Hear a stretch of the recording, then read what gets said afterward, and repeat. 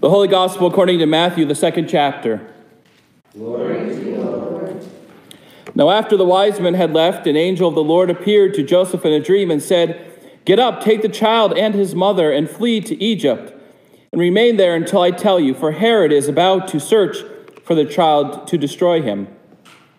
Then Joseph got up and took the child and his mother by night and went to Egypt, and remained there until the death of Herod. This was to fulfill what had been spoken by the Lord through the prophet, "Out of Egypt I have called my son."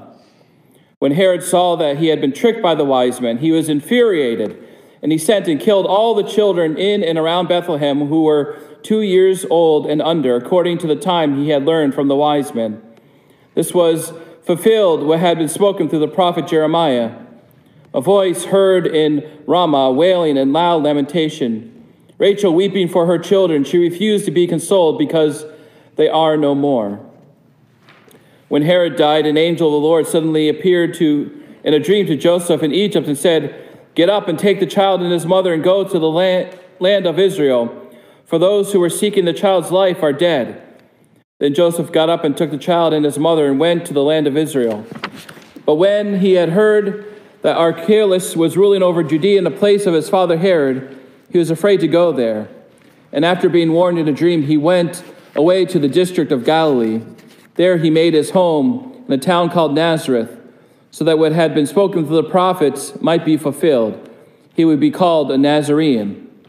The Gospel of the Lord. Praise to you, O Christ. Please be seated.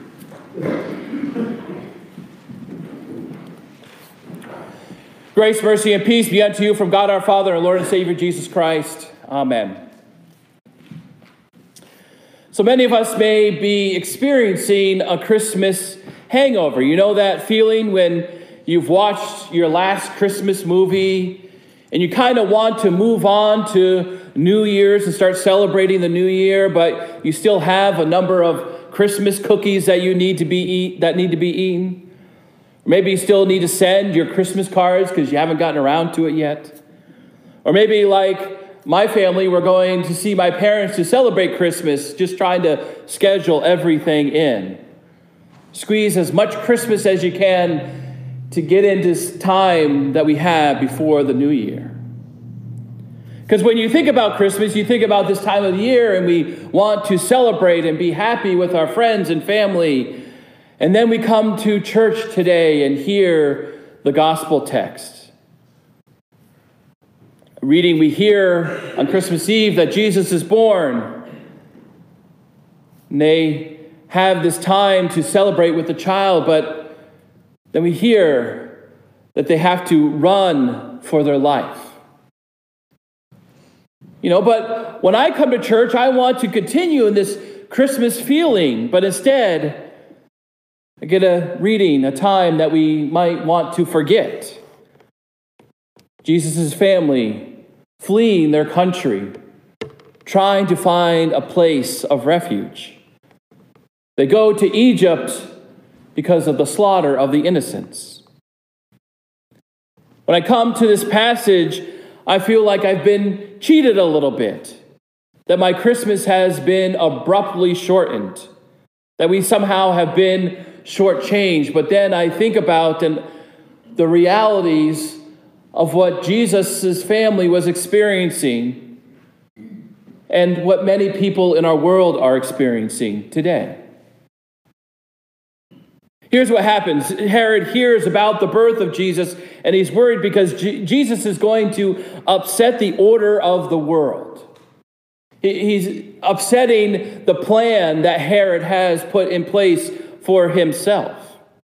When Jesus becomes the chosen king, the one who is going to bring peace and justice and equality for the kingdom of God in the world, things are going to change. And Herod doesn't want that.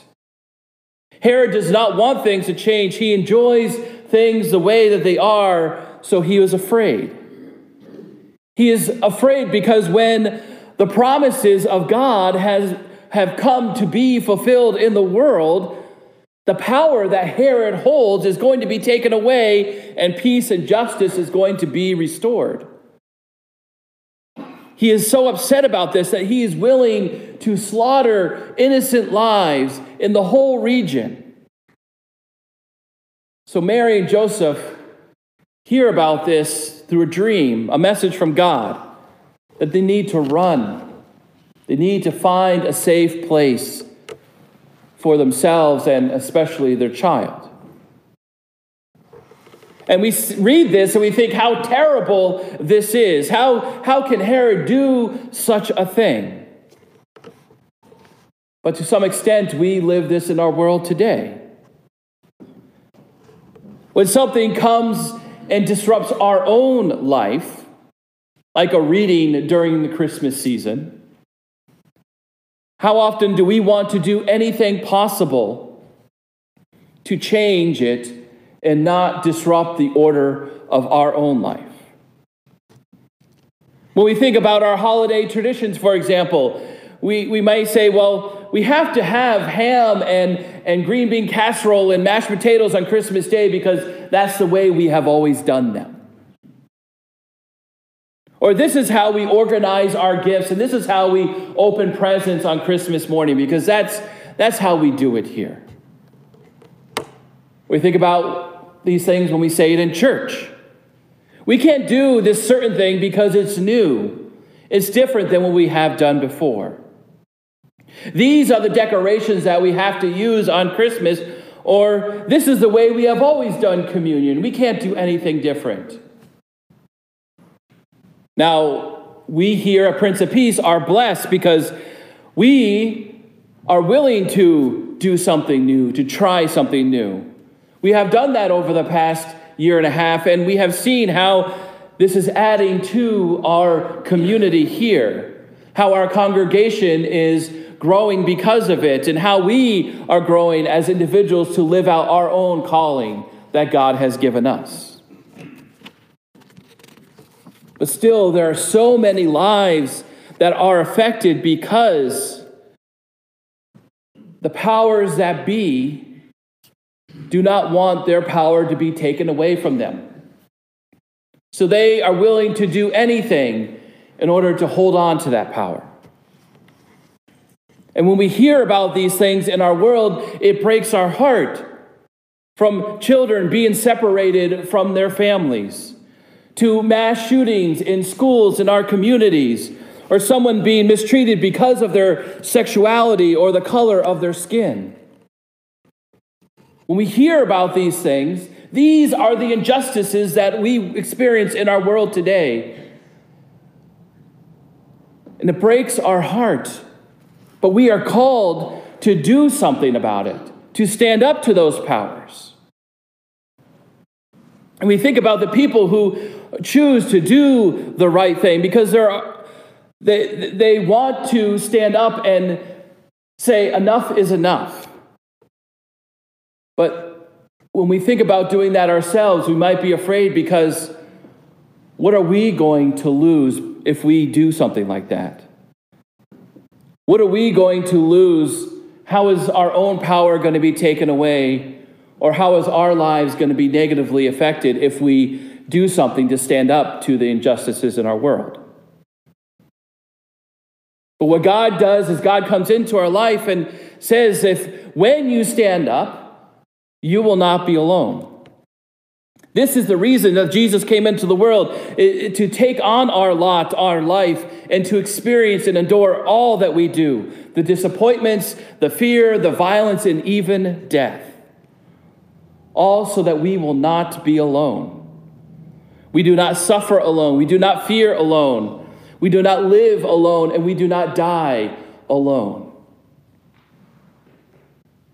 Sometimes life can be beautiful and wonderful and filled with goodness and grace, and God is definitely a part of that, giving us blessings and celebrating with us and for us. But sometimes life can be hard, disappointing, filled with hurt and heartache.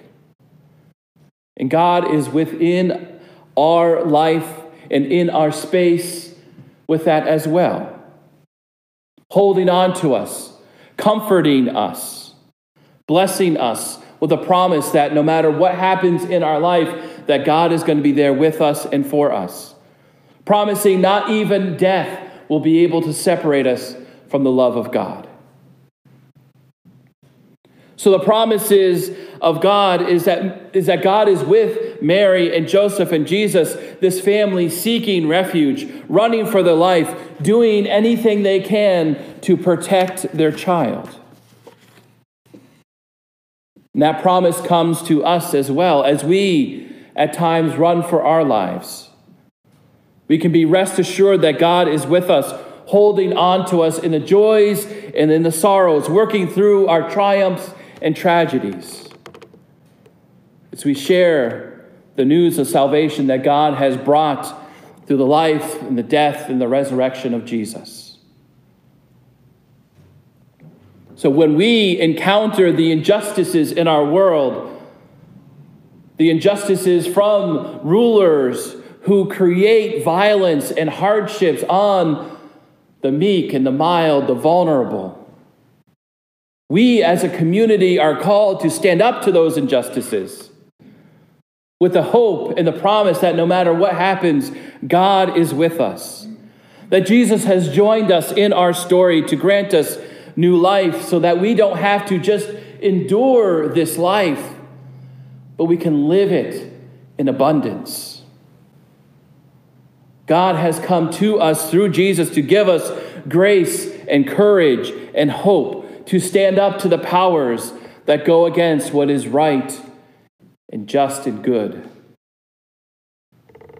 So that we can turn around and take the experiences that we have, the experiences that we have within our community, the experiences that we have as we gather around the altar and receive the sacrament, the bread and the wine, the body and blood of Christ. As we take these experiences and go out into the world and share them with the world, so that no one will have to run or flee their life ever again. This is the life that God is calling us to, a life of sacrifice, but also a life of hope. Amen.